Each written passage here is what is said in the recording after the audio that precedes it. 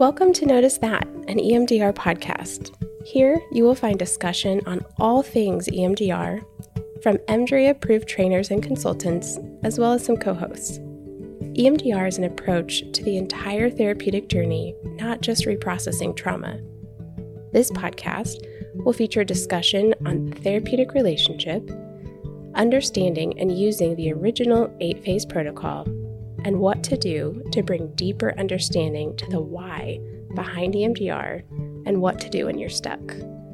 This podcast is an invitation to connect and learn together about EMDR and the process of psychotherapy. We are glad that you're here.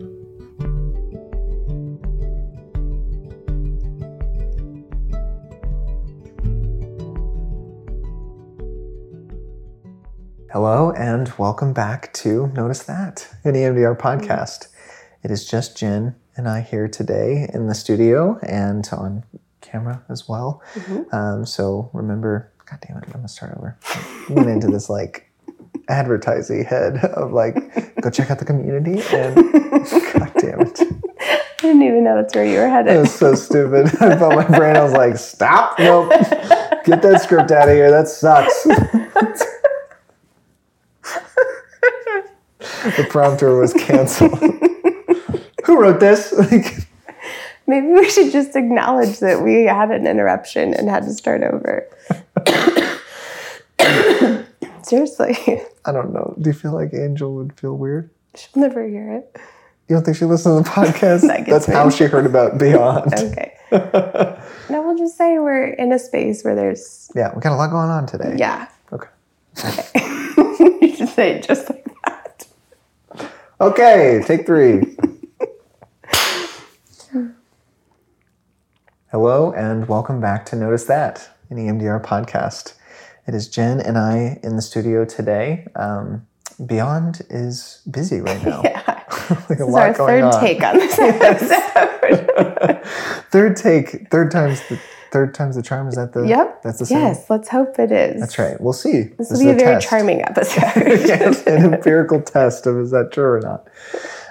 But we wanted to kind of spend today talking a little bit more about a special segment on the podcast called Fly on the Wall. Yes. Last season, we introduced this idea in a way, just kind of exploring whether or not the community would really enjoy it. And the listeners have loved it so far from the feedback that we've gotten. And so we wanted to both kind of contextualize kind of where Fly on the Wall is going and what maybe you and I make of that. Yeah. Because it's a weird thing to talk about your own practice. I think it will evolve as the more that we do it. Yeah. So last season we talked about the idea of doing it. Mm-hmm. And what was in the idea form. And then when we started doing it, I think it's already starting to evolve. To change, which is natural. I mean, and that's very much how we are as humans, specifically us.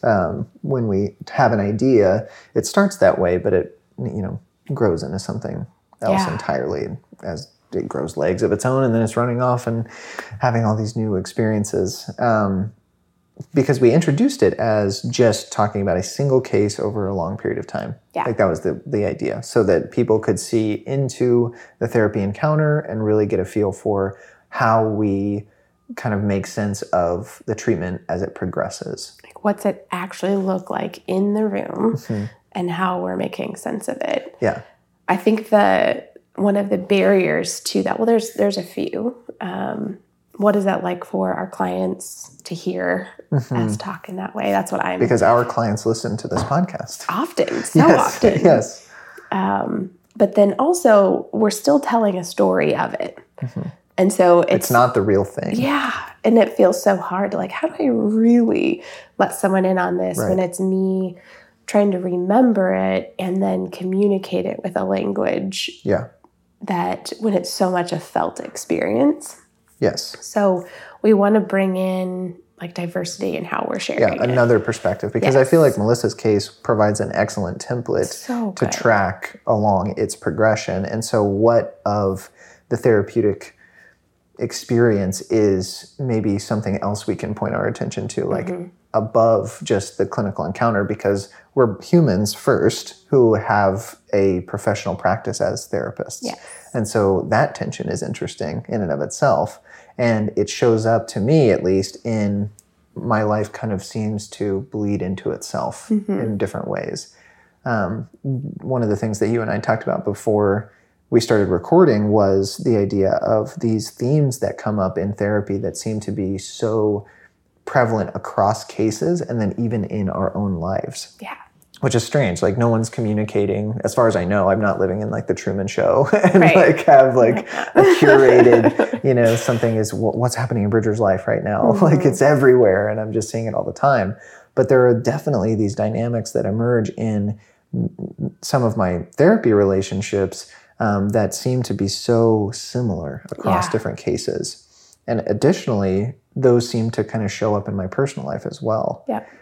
So it's interesting, and I'd love to have space to talk about that as well. Yes.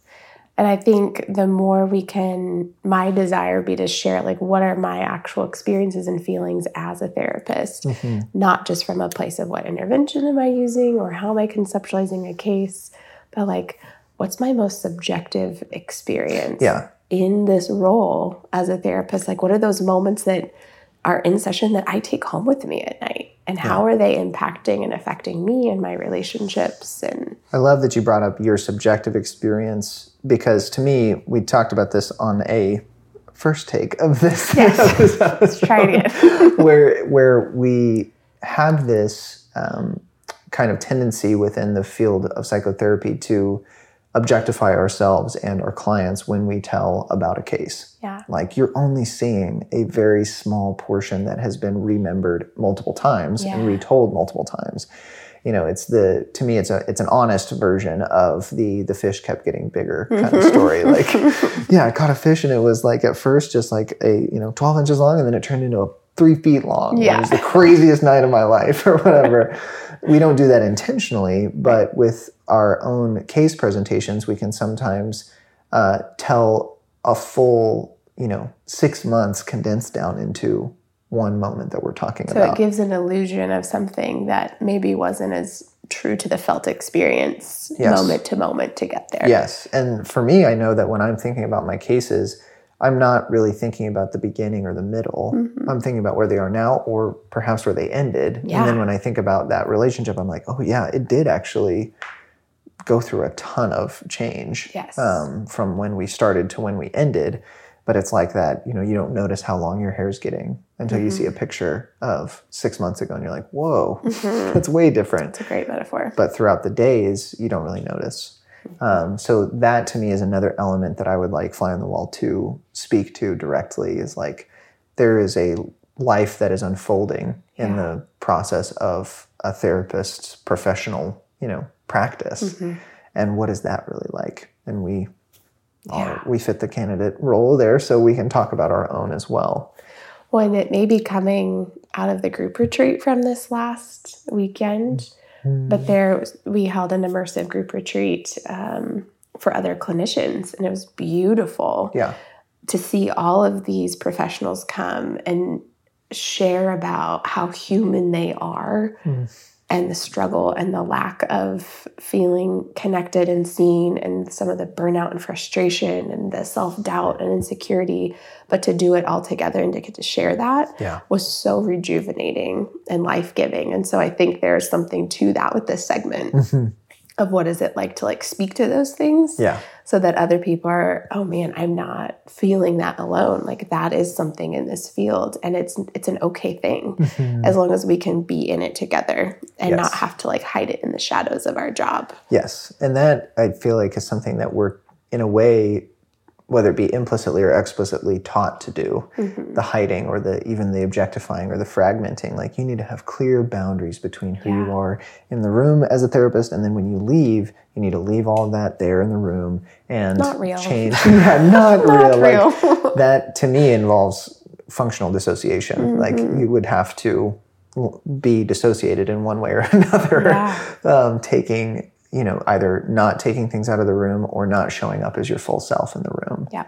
And sometimes that has utility. Absolutely. Like, if you feel like, nope, I don't want my clients to come home with me, I think that's a beautiful thing. It does take some compartmentalization. And so that has a cost and a weight and a process that you go through to really make that as clean as you desire it to be. But I think for so many of us, we don't intend to take clients home, but it just comes up in our minds and hearts. Like, I'm just thinking about this person because I'm in a relationship with them. Yeah. It's a therapy relationship. It's very, ethically boundaried, and we're paying attention to, power dynamics and all sorts of things, but it's still very much a relationship. And so just as with other relationships, I think about you and I think about our time together and what's going on in your life and how you're really, in process with the stuff we're doing in therapy, and what is that like for you to take it outside and try it in real life? I think in our group supervision time, we often ask, like, how are our strategies as humans showing up with our clients, or not with our clients, but about our clients? Yeah. And that to me is like this really like sacred, subjective place to go to. Very vulnerable. Yes. Yeah. I feel okay to do that. But I think that is like the intention for me of this time, is to say, like, gosh, what are those things playing out? Yeah. And what does that feel like? And how is it affecting us? And yeah. Yeah. So what do you make of this as we sit here now? Each time we start talking about it, I have different ideas. New ideas. This is why we shouldn't plan. Like, just turn the thing on and let's go. Yeah. Should we go with the same theme? No. What's coming up for you now? I don't know all of it. So, I was just now thinking, which I don't know if this is the direction I want to go, but we'll figure it out. Yeah. Of one of my greatest strategies is a caretaking, like a 2 in me, the Enneagram 2. And I don't want to hurt people. And I want them to feel taken care of. And if they're hurting from other things, I hurt with you. But when it's me that has hurt you, it is like death. Like, yeah. And I'm seeing that happen with my clients of our relationship waking up ghosts for them, or being like at this new level of closeness and connection that I'm in a place to hurt them, and not ways that I mean to. Or that you would want to. Yes. But I may show up, 5 minutes late to something, or cancel a session because we have a vacation coming up, or even a client I have who's in college and she's headed off to college, and that it's not me intending to abandon her, but her feeling this, like, we have 3 months apart where we won't have much relationship and contact. And so her feeling like I won't have that support. And so then what that brings up in me, I'm like, oh my gosh, our closeness makes it susceptible for me to like hurt you in a way that if I was more objective and removed, I wouldn't be a person that like would be. So I'm curious, and this is a vulnerable question, I understand. So with that reality in your mind, that you could just avoid the potential. Which is another strategy of mine. I'd love to talk about that. So you could avoid the potential to hurt somebody by just staying more objective. Yeah. So why not stay objective all the time? Yeah, it's a really good question. Yeah.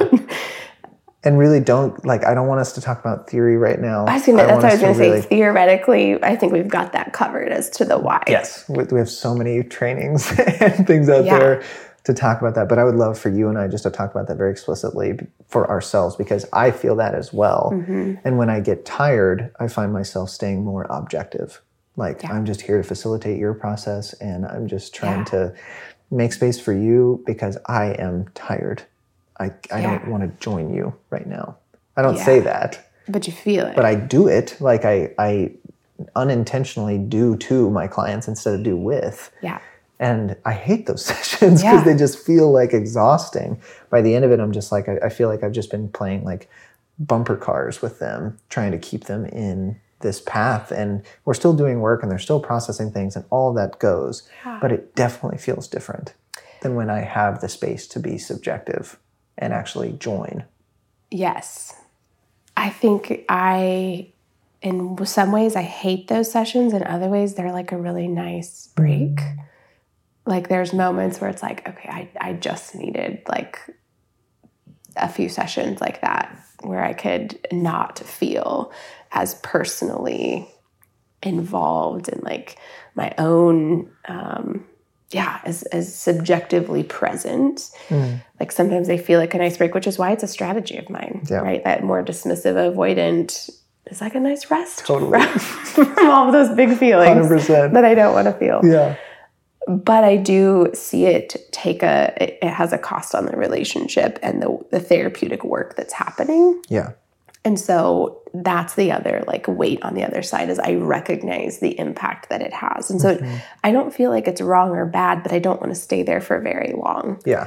I think we all have to like retreat to a space that says like, I need to get like regrounded and like feel like I have the energy to come back in and do this again, which I would do in any relationship. Yeah. Like not just therapy, but any relationship. But if without that awareness, I think it could be me as a therapist 10 years ago. That's what that was. Oh. Like very much more objective, still in a loving, kind way. Because I don't know how I'd be anything else, but... Because that's still you. Yes. But removed enough that says like, this all doesn't have to like really directly affect me. Where now, as I practice a decade later, it's so much more relational that it weighs much more heavily, but it's so much more meaningful. Yes, I completely agree. That was kind of at the center of the question for me when I asked, like, why not just stay objective all the time? We practice EMDR, which even in its most objective form still gets results. Yeah. So why not just stay objective? You can still be very kind, very compassionate, very, attuned in a way. We, with the language of subjectivity, would say that's not quite attunement as we understand it, but you're still paying attention to their feelings. You're still showing up for them, but you're staying out of it. But to me, there is a world of meaning and depth right below the surface. Yeah. If we just are brave enough together to look. And that's where, to me, when we become subjective in therapy and actually move into a relationship with these people, that's where so much change starts to happen in my experience of my practice. And it is like thinking of how I was as a therapist before, having the courage and bravery to step in and vulnerability more as a subject in it. It doesn't feel as meaningful as a work, like as a field of practice. Like it felt like I was going in, running through a process over and over and over again. 7 clients later that day, I was headed home. Yep.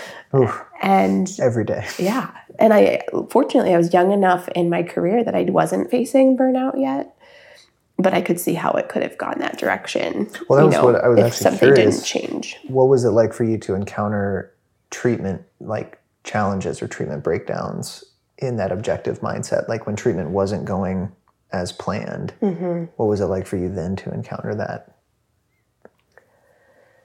I think even in that I wasn't rigid enough that there was like it goes as planned, like it has to go like this. It's hard. It feels like forever ago to reflect back on. Like it was still relational enough. I don't think I've ever been like perhaps super. This could be a question. So what was a challenging case to you then? Like in general? Yeah. Like what would have been a challenging case? Yeah. It basically what you're saying of like something that didn't go as planned. So a treatment resistant. I worked in substance abuse field. And so that type of language, like treatment resistant, which means, they're not showing the progress. They're not showing recovery steps. They're not engaging. Maybe they're not, they're just resistant to every approach or invitation that's out there. And then there was this way of, this feels gross to say, but there was this way of like, well, that's their fault. Blaming them. Yeah. And not to them, but even in your own conceptualization of the case of like, well, this client just isn't ready for treatment. Right. So change can't be all us. Like they've got what stage of change are you in? Yeah. And if you're in this one, then what's going on here? Which there's some truth to that. Like we talk about it in the language of there's invitation and that's all we can do. Yeah. And so I think there's similarity in that idea, but there's a difference in being able to like the invitation is this embodied invitation. I'm inviting you because I'm willing to step in too. Yes. Not I'm going to invite you from this safe place of like, you want to jump in there and I'll just watch you. It's like, I'm going to jump in and then invite you to come in. What do you think about this phrase, co-regulated responsibility? Tell me what you mean by it. So to me, when we practice objectively, we embrace this potential that one of us could meet a challenge in the relationship that makes it really hard for us to engage with the desired treatment goals or the outcomes of the relationship. Yeah. In motivational interviewing language, that's their fault, like almost purely. It's, well, we know that change is right for their system. And so really we're just waiting for them to get to reality and recognize how ridiculous their choices are. Like, you named your core values, you named your behaviors that are taking you away from those things, and you still continue to do it. So I'm just going to hold space for you until I hear enough change language to really push you over the edge into actually now experiencing this change and generalizing it to the rest of your life. That to me is the objective way of doing it. Yeah. But when we have co-regulated responsibility, we recognize that there is good reason for them not to accept the invitation to change. Yeah. That despite my rational, intellectualized correctness of what I think change should look like for this person, there's a good reason their system is doing something else. Yep. And so when we take co-regulated responsibility, we're really saying, like, my intention is to meet you and see where you're coming from and why your system has developed those strategies, but for us to both agree that change is important, that we need to find change in this way. And to ask yourself the question, what part am I playing as a human? What part am I playing as a human in their lack of accepting the invitation? So it's not to say like, oh, well, I have to own all of the responsibility of like in this frantic, what do I need to do better? What do I need to do different? How do I need to be? Yeah. But it's saying like, oh, is there something in our relationship that doesn't offer the safety that's required? Yes. And for it to happen. Yes. Having the agreement together that we're going to look at that, not like decide whose fault it is. Yes. But that we'll both come to the table and say like, something is happening between us that really, to me, is important for us to address. And not in a way that says, the goal is to figure out whose fault it is and then expect that person to change, but say like, what are we doing together to bring about a space that feels safer to both our mind and body? Yep. Co-regulated responsibility. So in that, I think it's pretty familiar practice for us relationally in our group, but also like with our clients to ask about the relationship. Yeah. When I talk to supervisees that are newer or consultees, that's a foreign thing. Yeah, and it's uncomfortable. It's vulnerable. That's the answer I get of like, well, that feels scary.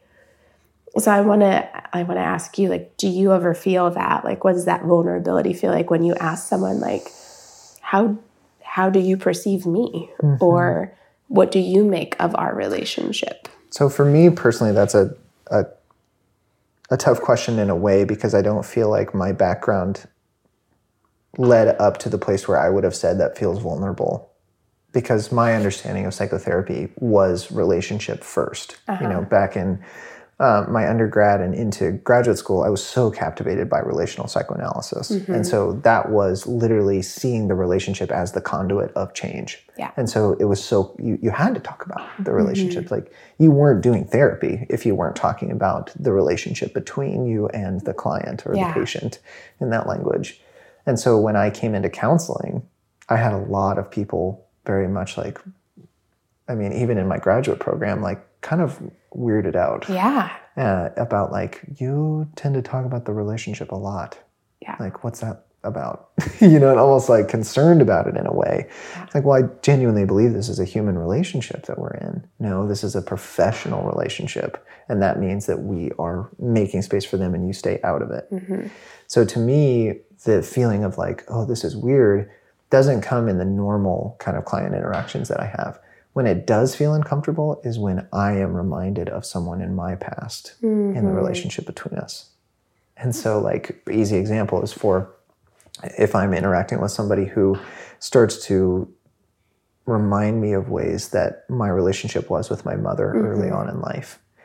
I find myself objectifying myself into like, I am not about... Your strategies for sure they come out. And I find myself being more dismissive, more kind of expectant of them to be the ones filling the space. Like, okay, you come in and you do this work. And I just give you very kind of short guide rails, and that's where I'm at.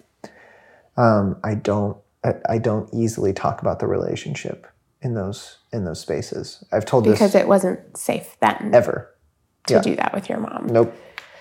Yeah. And so in those spaces, it's really hard for me to find the courage to talk about it. And I'm trying to think now. This is weird to say, I actually don't think I have a disconfirming experience of that in my practice. There's 2 occasions where I've sat with somebody who really reminded me of my mom. And when I brought up the relationship, it ended. The relationship ended. In one instance, though, that person did reach back out here recently, looking for... They said it in a very funny way. They said, hey, Bridger, I don't know if you remember me, but I've called around the city and no one seems to be wanting to see me. And so I thought I'd reach back out to you, which is a jab. Like, You're my last resort. You're my last resort, exactly. And you probably said yes. I did. Yeah. Beautiful human you are. Yes, I did. And so, as true to form, they haven't actually booked a time yet. So we'll see what happens. But I am very much open to that and desirous of a disconfirming experience together. But in that interaction, when I brought up the fact that we may be treating each other in ways that weren't about us now, but were about relationships in the past, that was when it just went, I mean, the relationship exploded and there was no space for rupture. They literally stood up and walked out of the room. That would leave me so curious of if they do come back. Because to me, the first thing you have to address, at least in my desires, would be, in my subjective desires, would be to address that piece. What was that we experienced, and how have we both felt in that? And now we're coming back. Where is this relationship going to go here? That could be way too much too fast for that client. When I feel, like even just thinking about how I would show up in that space, I think my gut impulse would be to kind of be lighthearted, like catch up a little bit. Like, it's been so long since I've seen you. What has your life been like? Like, what's been going on? And have them fill the space again. Like, I think that strategy. Yeah, for sure, is just to like let them fill the space, and in that process, help them feel seen and like, I'm glad that they're back, because I genuinely am. But at the same time, looking for, is this space safe enough for me to name that the way it ended, I would love to talk about if you have space for it. That, to me, is a beautiful picture of our 100% subjectivity is not always the best move. Yeah. For self or for the relationship or the other. But the utility of objective strategy with awareness in it. With awareness. Like you have to have awareness. You are utilizing it as your system needs in order to feel safe enough, but also to be able to recognize the reactivity of that person's system. To say, like, that may be the interplay that we need for a period of time, and then I can choose to push past that and share a bit more. Yeah, this is also a client that had previous experience with EMDR in a substance use setting, and their therapist would text during bilateral sets. Oh my gosh, I've heard of that so many times. Yes. Text or check email. Or... and if you're listening to this and you do that, I'm not trying to shame you, but at the same time, they know. Your clients do know. 100%. Yeah. And when we would set up, we didn't get very far in RDI, but when we would try, she would literally she'd be like having the buzzers and close her eyes and look down, but then she'd like open one eye and peek at me really quick. And when I would ask about it, she'd like, oh, my eye just twitches. really? Like I see you doing it. Mm-hmm. Which tells you, this is interesting. In that moment, it's not even about EMDR right there. Right. It has nothing to do with that resource. Right. It has nothing to do with the trauma that you want to be working on. Nope. Nothing. Nope. You're doing EMDR, but what's actually happening is she is relationally checking, do I matter enough to you to stay attuned? Are you like the person that hurt me? Am I safe right now? Oh, that is such a good example of like when we are doing EMDR, there is a million other things happening in them. Which I feel like in basic training, it's not talked about that way.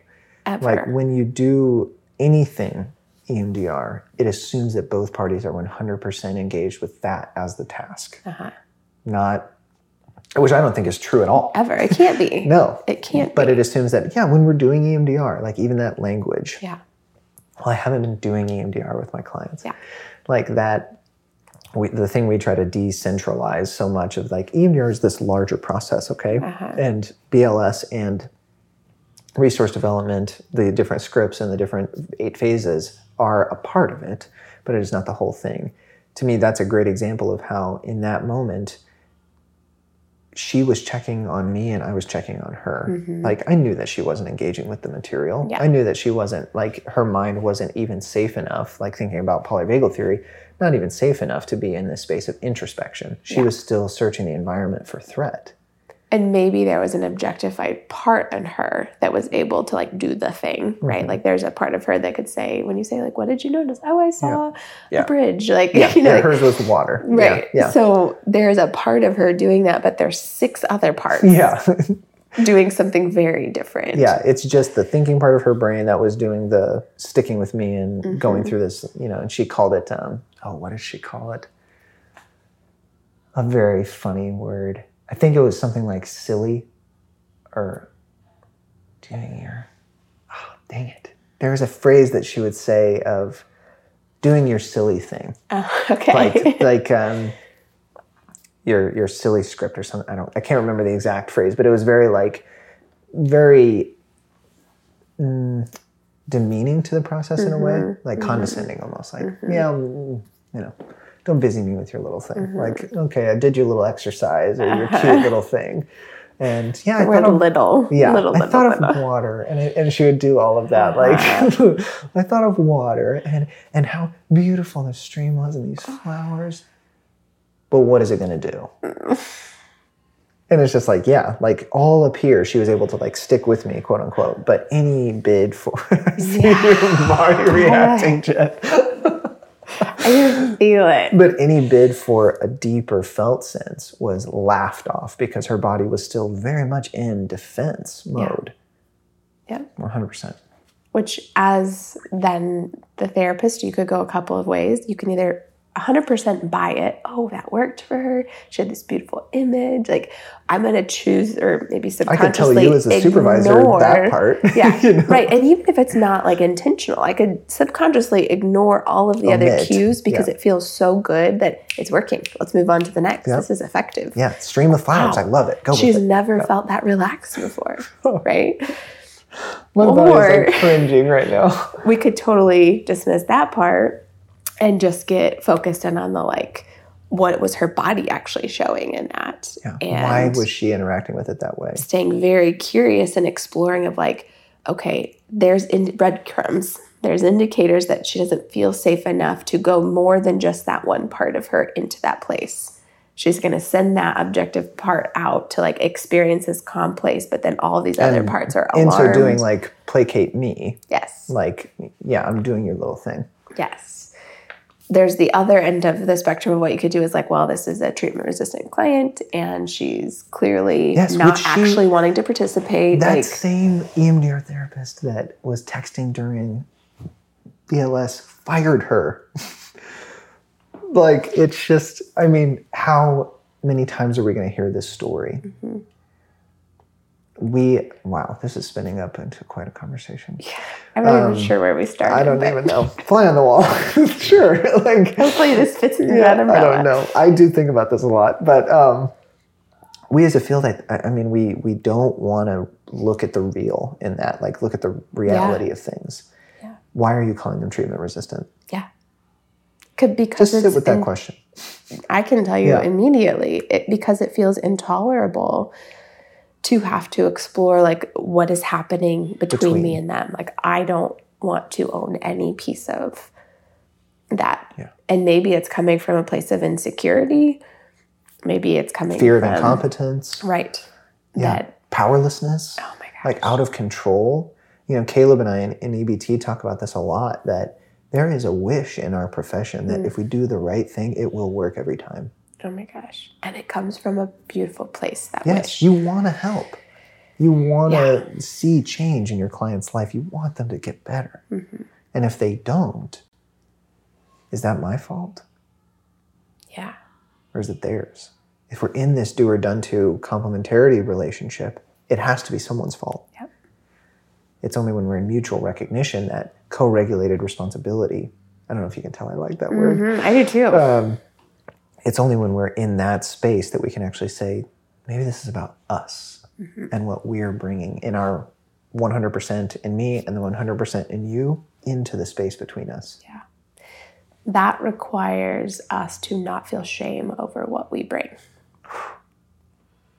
If we feel like we bring in this baggage and I feel shameful over what shows up with me every day, I have to objectify myself. I have to like disconnect that subjective me that is too shameful to bring in. So I think we're supposed to take a break for the ad. I'm so glad you remembered. I did, because I was going to loop up and I realized we should maybe do that for just a second. So I have a question for you on what you just shared. And then I share after the break. But we're going to share after the break. Look at you. You have to come back. Guys, this is our first time to do this. You have to stay. Please don't leave. I have a question for Jen.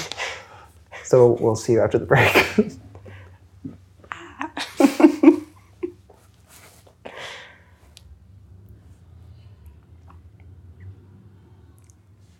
Okay, we're back. Yeah, we're back. That was weird. Yeah.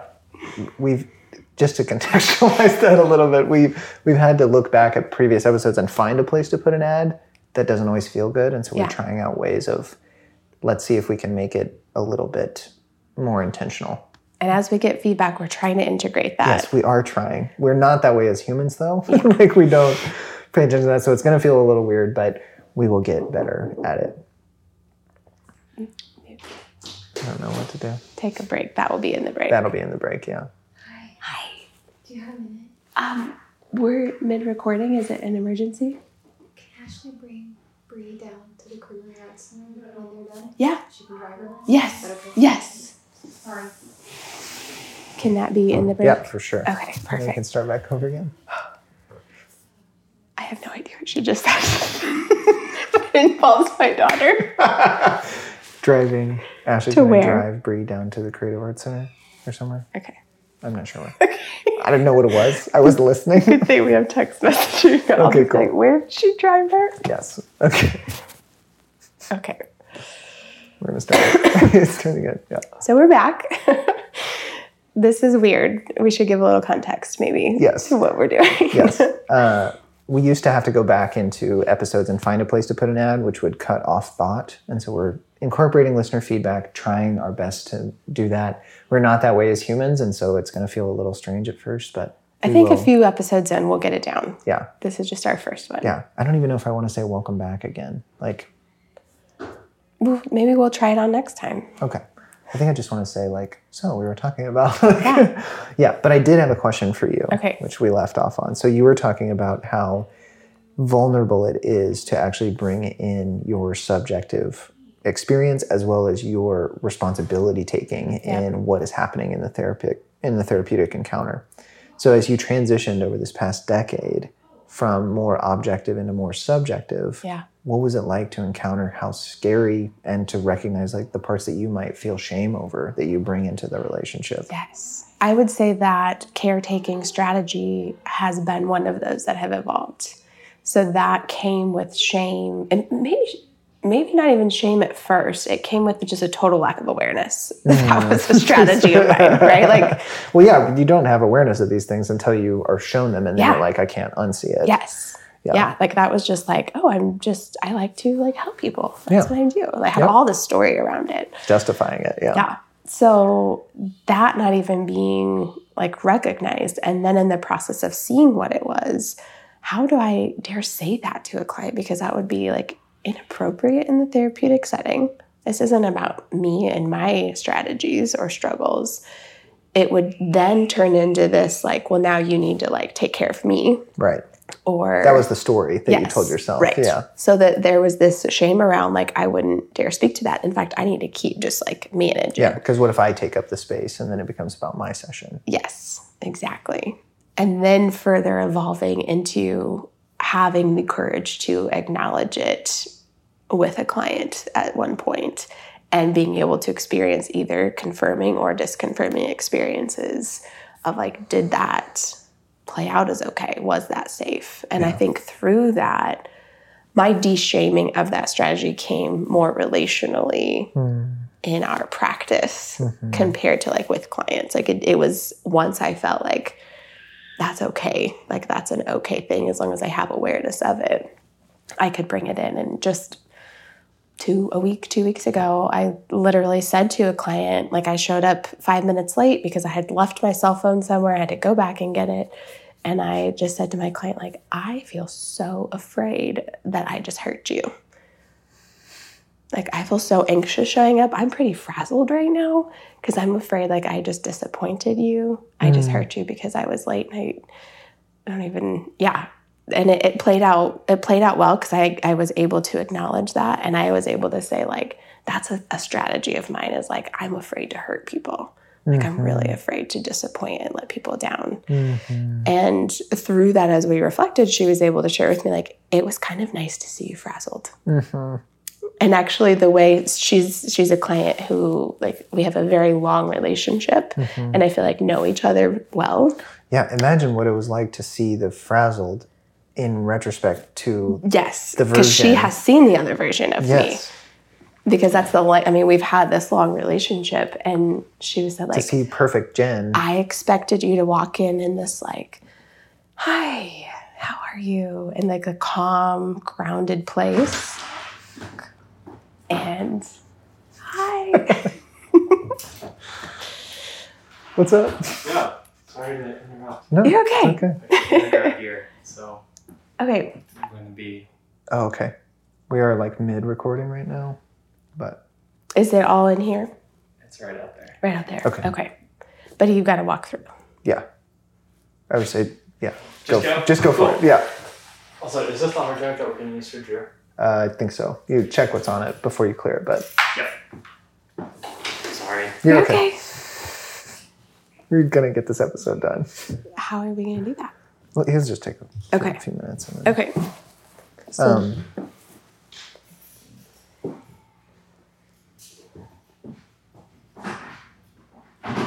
this is going to be a pain to edit, but. sorry. I think you can pick up on when you were like, yeah, we have the long relationship where she could see. Yes. Yeah. I'll remember that. I don't know if Ryan told you about an idea that, what? Are you going to talk about the recording space at the new house? No. Oh, okay. But that's where my mind is. I did. We can talk about that if you want. I did price carpet and did hardwood. You? Yeah. Nice. There's a place in town that we can get the carpet the whole space for like $200 ish. Decent carpet, and then.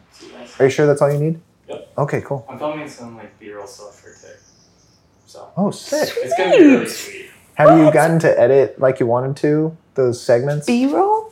Let me put this stuff down. So that's what I'm working on. Okay. I talked to Caleb. I'm renting another camera next week, like the upgraded version of my camera for another shoot that I have next weekend. Cool. So I'm going to try to come in probably Saturday and film some scenes, because I think it would be really sweet for like the ventral sympathetic dorsal to like use that doll and model it in different ways for like just like little segues in between each one. Yeah. To break it up. So we can do that, have like a title card. I want to film the chalkboard. Yeah. So I can do like a write-on effect in chalk. Okay, cool. So just get some footage of like a chalkboard and just some stuff around the office. Yeah, that's awesome. So it's turning out really good though. That's really exciting, man. Yeah. Hell yeah. So that's so I'm sick. editing it all out and I'm just adding placeholders. I combined, I don't know how you guys feel about it, but I combined the welcome to tick with your guys' introductions. Okay. Because both of those were fairly short, so I think we could just couple those and make that a little longer of a video. Yeah. And we'll have a nice flow. Cool. So. That's awesome. I'm so excited to see your creative spin on all of this. Yeah, it's fun. I'm really digging it. So that's Yay! Why I did just grab stuff to just shoot a little bit of B-roll just as awesome. A placeholder of my plants and things like that. So. Yeah, for sure. Yep. Love it. I'm going to get to it. Okay. Good work. You guys enjoy. Sorry to interrupt. No worries. Okay. You need a cart. I have a cart. Do you? Yeah. Can you lock that when you go? Steps. Yes. Thanks. It's a bit of a warning to us that someone's about to come in, so it's nice. Cool. All right. Thank you, buddy. Yeah, we can talk about the other stuff later. Meet back in with... Because she has seen me in... Yeah. So she has seen me through a lot of that development as a therapist. And so for her to think, anticipate that I was going to come in fully grounded and just like, hey, how are you? Like, let's go ahead and begin. Yeah. And she actually did a little impression of me. Those are fun to see. Oh my gosh, it's startling. Yeah. Because I was like, I totally would have done that. Yeah, you nailed it. Yeah. And it felt very vulnerable to instead come in frazzled. Like I was speeding on the way here. I was frantic. Oh my gosh, I'm going to be late. I don't like to be late. That's a whole thing in my past. Yep. And so to be I'm pretty frazzled. I need a minute. Mm-hmm. And then I was able to tell her that piece on I am afraid I'm disappointing you today. Because we do, I have a whole room set up that I do for our sessions. And I didn't have any of it set up. Oh. So we had to take 10 more minutes to set it do up that. Together? Yeah. Which we've set it up together before, but I was just I love to have it set up for her where she just gets to walk in and it's all there. Yeah. So yeah, but she was it is kind of nice to see you frazzled because I could tell you cared. And yeah, so that's, I think, it was a huge disconfirming experience to me. Mm-hmm. And I knew in sharing that with her, I didn't have a lot of intention behind it other than you see me. I know she sees me as a human. Yeah. And so it's if I am to try to present I'm not right now would be very deceptive. You're lying. Yeah. Yeah. Yep. That's just lying. It is. It really would have been. Yeah. It would have been very deceptive to you. I have the awareness and I'm certain that you will feel it too. Yeah. So to say that it's not would be very confusing and gaslighting. Yes. Which is, I would imagine, as it is for so many clients, a part of the story that they are bringing in of they're kind of paying attention to that of, are you going to tell me that what I'm noticing is not actually there? Yeah. That's where the client I was just talking about where they peaked during the bilateral. She would when I would check on that's just my eyes, and she then would tell me about this other therapist who so if I were to check in on the eyes and she would say, oh, just my eyes sometimes do that. My last therapist though did she would almost tell me what she was actually doing, even though she just said that it wasn't what she was doing. But my last therapist did, when I would catch him texting when I would go through this. And so this whole thing is really just activating to me. And I was oh my gosh, that's so terrible. And she's yeah, but I feel you all do it. That is so not my desire. I'm really paying attention. I would tell her what I'm looking at. And she's just I hear what you're saying, but it happened multiple times. And then, so I don't really believe you. Yeah. Why should she? She has no reason to. Yep. Yeah. And it takes time to relearn that trust of you are safe enough. You do care enough about me in this process. You're not sending me off on this journey alone, right? Untethered, and check your text messages. Yeah, or play games or whatever. Invite me back. Yes. Mm-hmm. Yeah. What are you feeling? Where are you at? I'm in my mental space of where where did we just go? How does all of this tie in? Do we need to bring an organizing structure to this conversation? Organizing principle. But I mean, we're talking about fly on the wall, and I love how you said it in the beginning episode. You said fly on the wall of the mind of a therapist. And that really does feel, I mean, the way I show up in therapy, I'm trying to think like through different cases. And some days are just brutal. Like yesterday I saw 10 hours of, if it wasn't consultation, it was direct client care. And those days, like I know a lot of you are listening, like the people that I was spending time with, and I would not change it at all. Like I love it so much, but my goodness, at the end of that day, I was just like driving home like, oh man, like it is a lot to make space for other people's feelings and to go into each one as if like I'm the same, like ready and present and, you know, kind of the like magnetic mind sort of like, I'm like ready to do all this organizing and be the version of myself that you signed up to meet. And it feels unfair to those at the end of the day. Because I have one day a week that's a day like that. Yeah. That involves clients and consultation. It's just boom, boom, boom. Which I feel so lucky to say I have. No way. No lunch. Barely bathroom breaks. Maybe once. Like, which I feel lucky to say I have one day because there's so work many. with so many who have 4 or 5 days like that. But in that, like, I lost my train of thought. Do you remember what I was saying? End of day, you feel guilty. Oh, for those that are scheduled at the end of the day, I feel myself trying to muster up, like, what subjectivity is left, and then, like, grab a little bit of objectivity and toss it in there because, like, you deserve the me that showed up for my clients at the beginning of the day. Yes. Like, you deserve that version of me. This feels very vulnerable to say, but it's real. Like I did it yesterday multiple times. I have this little... so ridiculous. I can't wait to hear what you're about to say.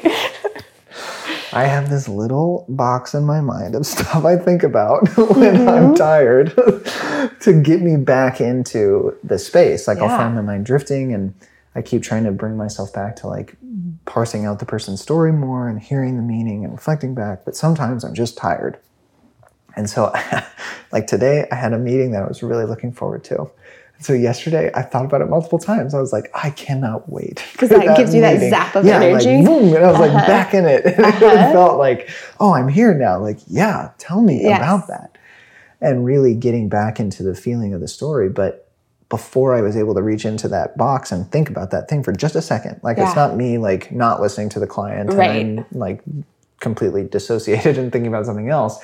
It's just like the idea of this meeting came in my mind and I was like, oh. Yeah. And it just like shot a little Ventral bit of energy. shot. Yes, exactly. Ventral is a glimmer and I found it and I thought about it and I connected with it and I was back into the moment. But it really does to me take those like kickstarts sometimes. I mean, it was number 8 of 10 for the day. Like that's stupid. Like that amount. Do that? Yeah, exactly. Like that amount is just. I wouldn't advise anyone to do that. No, but it just happens. Like you know, and when life happens outside of therapy, that you know, like you have X amount of clients that because of this event, you're going to not be able to see them for 3 weeks. Yeah. So. Oh my gosh. Do you want to commit yourself to that and not see them for 3 weeks? Or do you want to just pile on this week to make it hellacious, a 50-hour client work week, and then you'll be better? And then the problem will repeat itself again in about 3 more weeks. Though, probably, but it will. Like, it's how it feels. Yes. At what point do you let your client in on that feeling? Like, I find myself really able to do it with consultees. Yeah.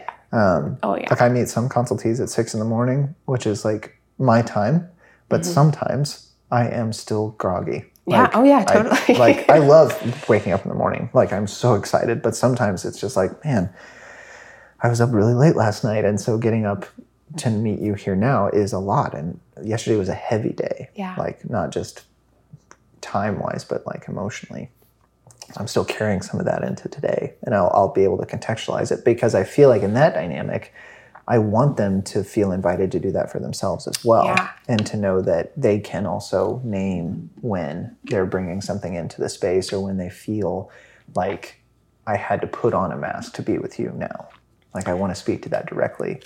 I feel this like they're allowed to do that, but I'm not. You're not. Yeah. As consultant, Jen? No, consultees, it feels very different. Yeah, that's what I was saying, because I also feel that with my clients. Yes. Therapist Bridger is maybe just a touch. Like, you're able to say, like, yeah, it's just been a busy time. Yeah. Like, I'm just... Or like, oh, it feels like a Monday. Jennifer.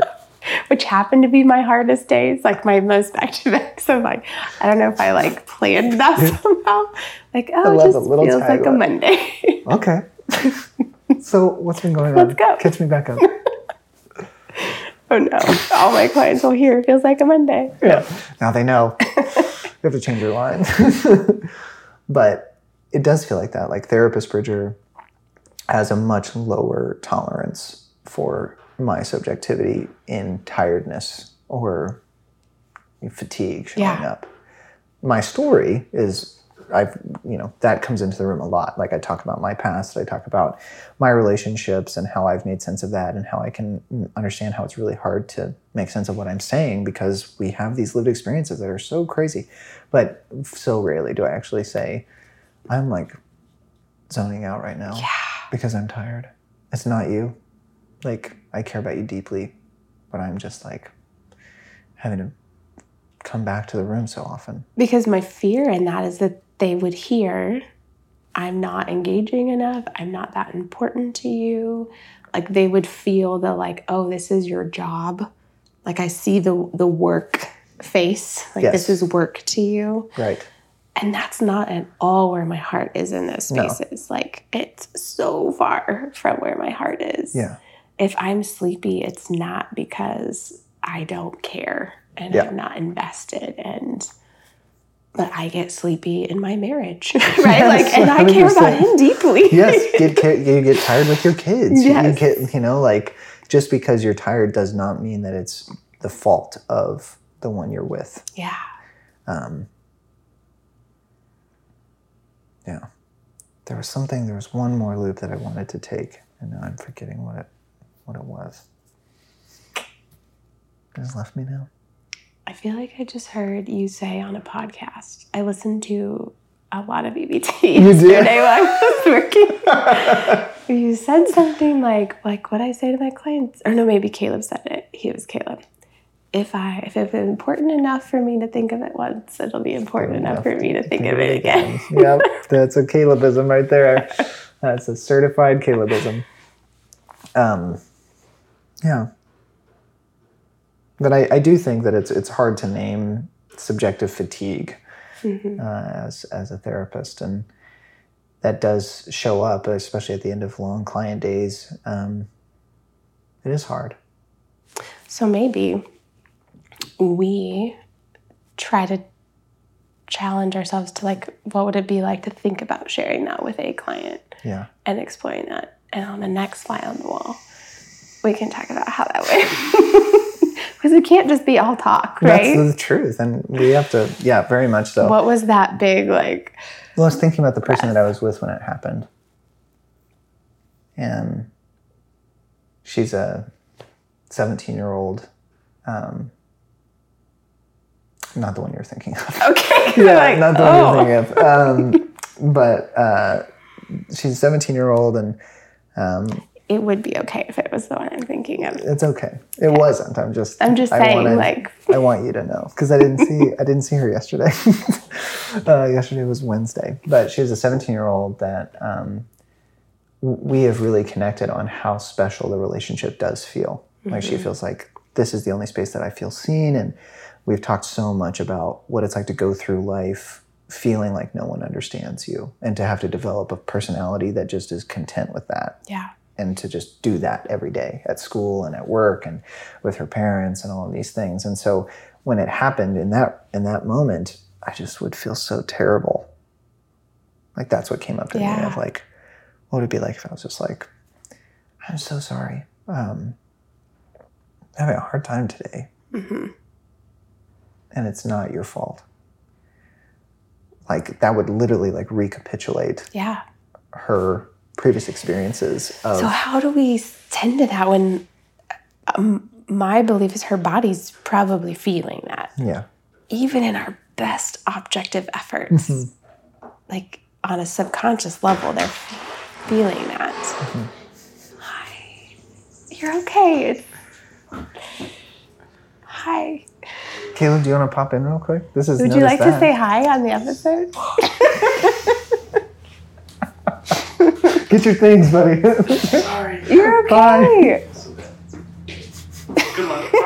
I hate that we're creating that in so many people. That feeling. I'm just going to put this on the episode. I don't think even so. care. It's Caleb. Yeah, Everyone Caleb. knows and loves Caleb. Yes, we have a function going on in the basement level of our building today, which means this is the only door, which is strange that we put a recording studio where there was a door to the outside. Yeah. But looking back now. The way you said that, he's like, personal. Hopefully we'll get to change that soon. There's 2 garage doors and a door to the outside, and the new one we're thinking of. Whatever.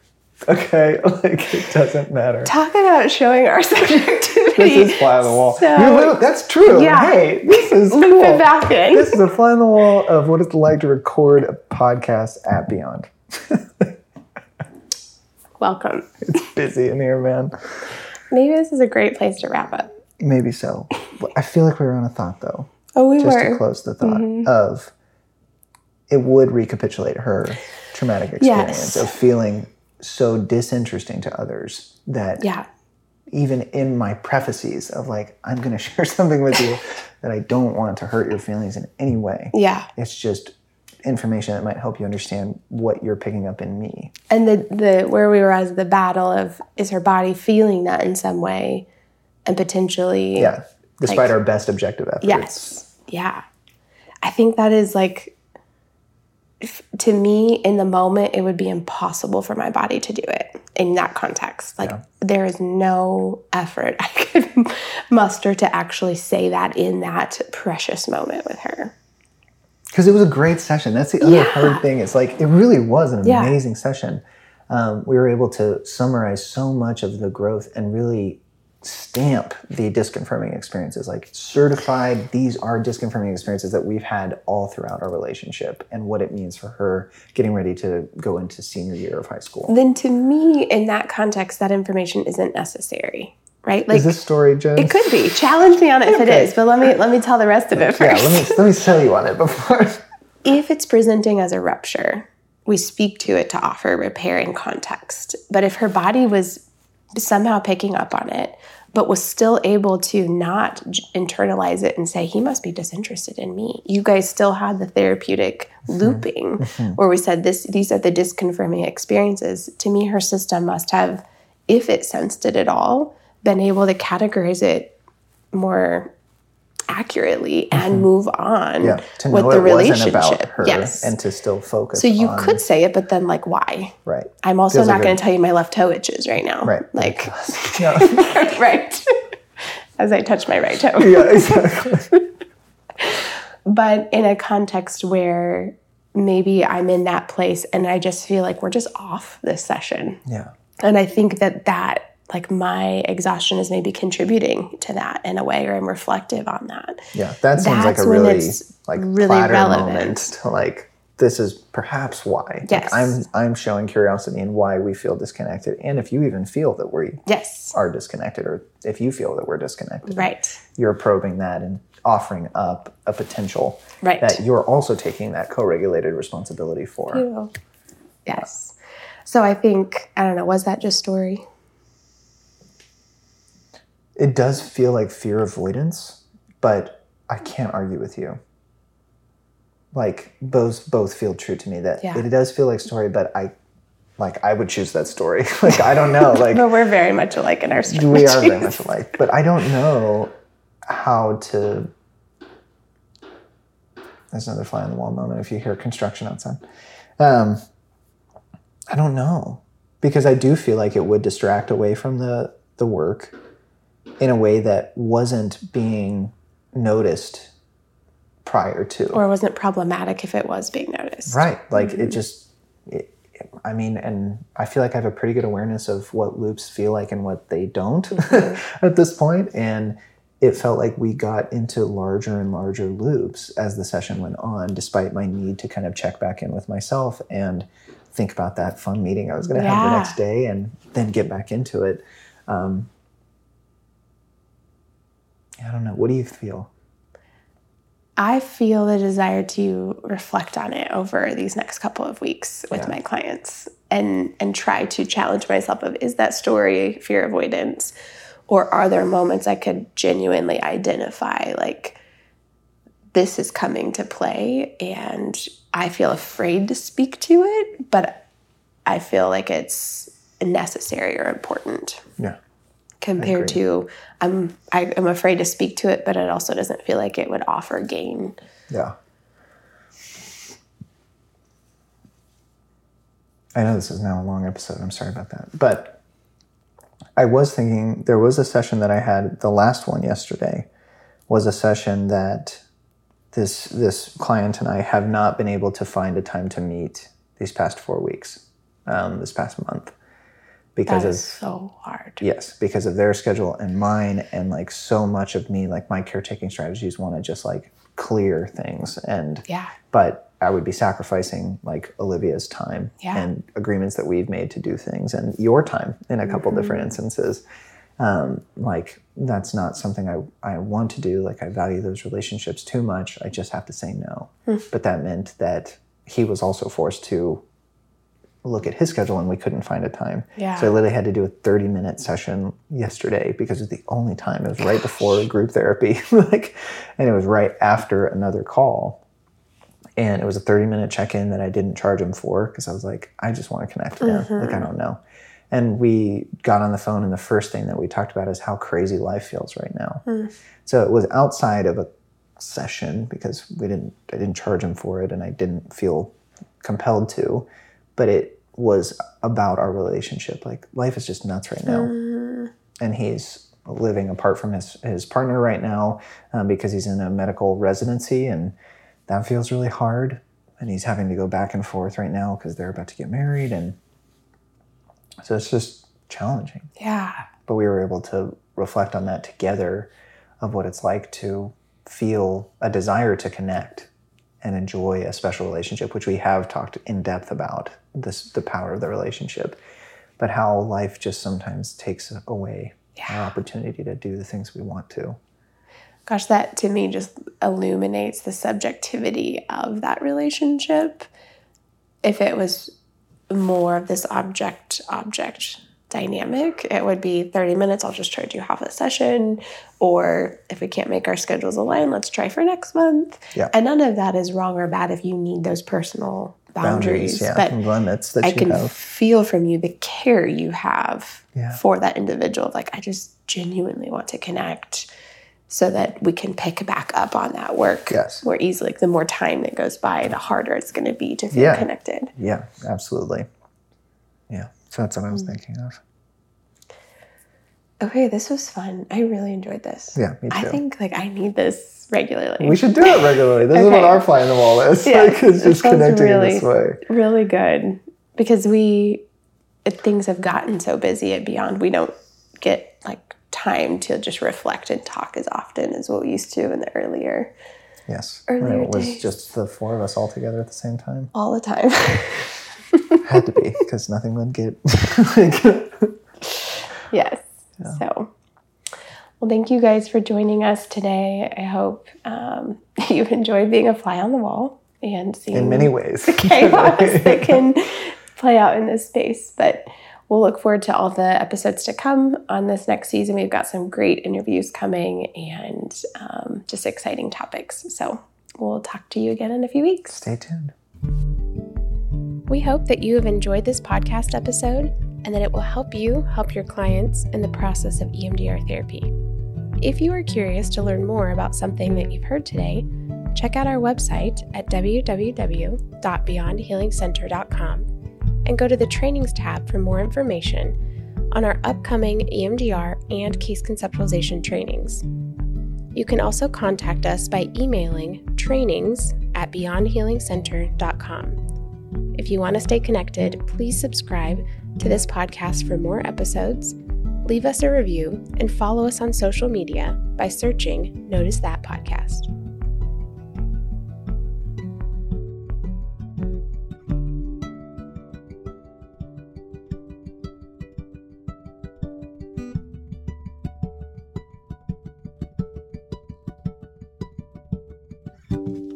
This podcast is a project of Beyond Healing Media, a media creation group committed to creativity, community, and embracing the beauty of being human. If you like this podcast, you might also like the other podcasts of Beyond Healing Media. Beyond Trauma is an educational podcast on the journey of trauma therapy and what it means to be humans who have been hurt but are learning to recover and grow, living the life we all want of safety and connection. The Burnout Educator is an interview-style podcast that invites stories from people across the spectrum of the educational system and seeks to see the human inside the role they play. It is our desire that you see parts of your story and those around you in the stories you hear. The Evidence-Based Therapist is an educational podcast where we read so you don't have to. On this podcast, we discuss seminal, recent, and relevant research on psychotherapeutics and the embodied relational sciences. How do we know what is evidence-based, and how do we use it in our practice? You'll find out on the EBT podcast.